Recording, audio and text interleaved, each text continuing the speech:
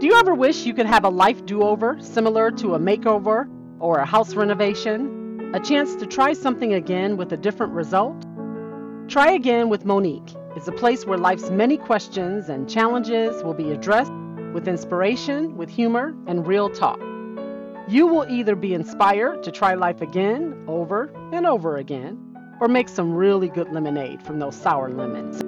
Either way, I got you.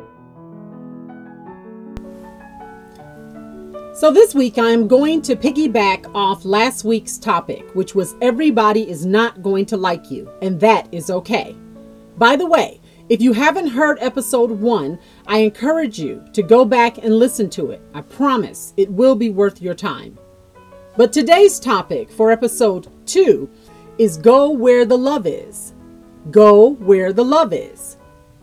I believe that you avoid much heartache and much pain in relationships when you stop trying to win over people who are lukewarm towards you or who are cold towards you.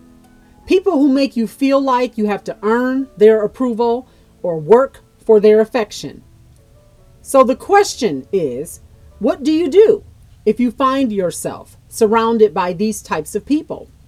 My answer is, I say, go where the love is. By that I mean where you are celebrated and not tolerated, where you are accepted for who you really are and supported. Safe spaces, trusted friends, acceptance, security, unconditional love. Just like gravity makes it easier to run downhill versus uphill, love makes it easier to be in healthy relationships versus unhealthy relationships. Love, like gravity, is the driving force that makes it all work. It is so much easier to be in relationship with people who love you than those who are not yet quite sold on you or who are sitting on the fence when it comes to you. Now, it is not to say that in every life situation we have the privilege to stay away from people who dislike us or who are lukewarm towards us.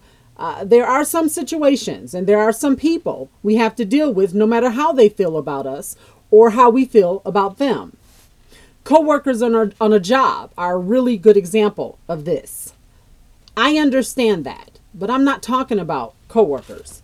I am talking about when it comes to your inner circle, your close-knit group, your ride or dies, your people, your besties, your crew, your homies, your tribe.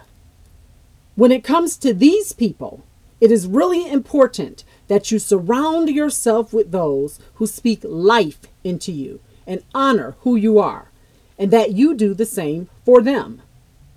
See, the world can be cruel and harsh enough without you having to fight those who are supposed to be, or who at least should be, in your corner. When I look back on my past relationship choices, I really cringe sometimes because I cannot believe some of the people I allowed to have close proximity to me. People who clearly didn't like me or who weren't, as I said earlier, sold on who I am as a person. I don't allow that anymore. Thank God for growth. Growth, right? Because I now determine your proximity to me by your love for me. Because love is an action word. It does something. It shows. You feel it as a recipient. I have healthy and thriving relationships for the most part today because I have actively and intentionally chosen to go where the love is. Life is so much better in that space. There's a quote by Eleanor Brown that says, "Some people won't love you no matter what you do. Some people won't stop loving you no matter what you do. Go where the love is." There's a scripture in 1 Corinthians 13 that describes love as being patient, as being kind, as bearing all things, as believing all things, as enduring all things. And it says that love never fails. Why wouldn't you or I want to coexist and grow in a relational environment like that? That kind of environment plants seeds that produce harvests of trust, longevity, self-confidence, security, peace, and joy in relationships. There's something I say to my children all the time when they are contemplating doing something that I think is just crazy. And that is, when in doubt, don't. When in doubt, don't. I probably should say to them, when in doubt, pause. Because what I mean by that is don't jump in the water, especially the deep end, until you have more information with which to remove the doubt. Can you swim? How deep is it? I think that same concept is true of close-knit relationships. When you are deciding who should have close and intimate access to you, gather more information until you determine which direction the love is in. Because ultimately, you need to go where the love is.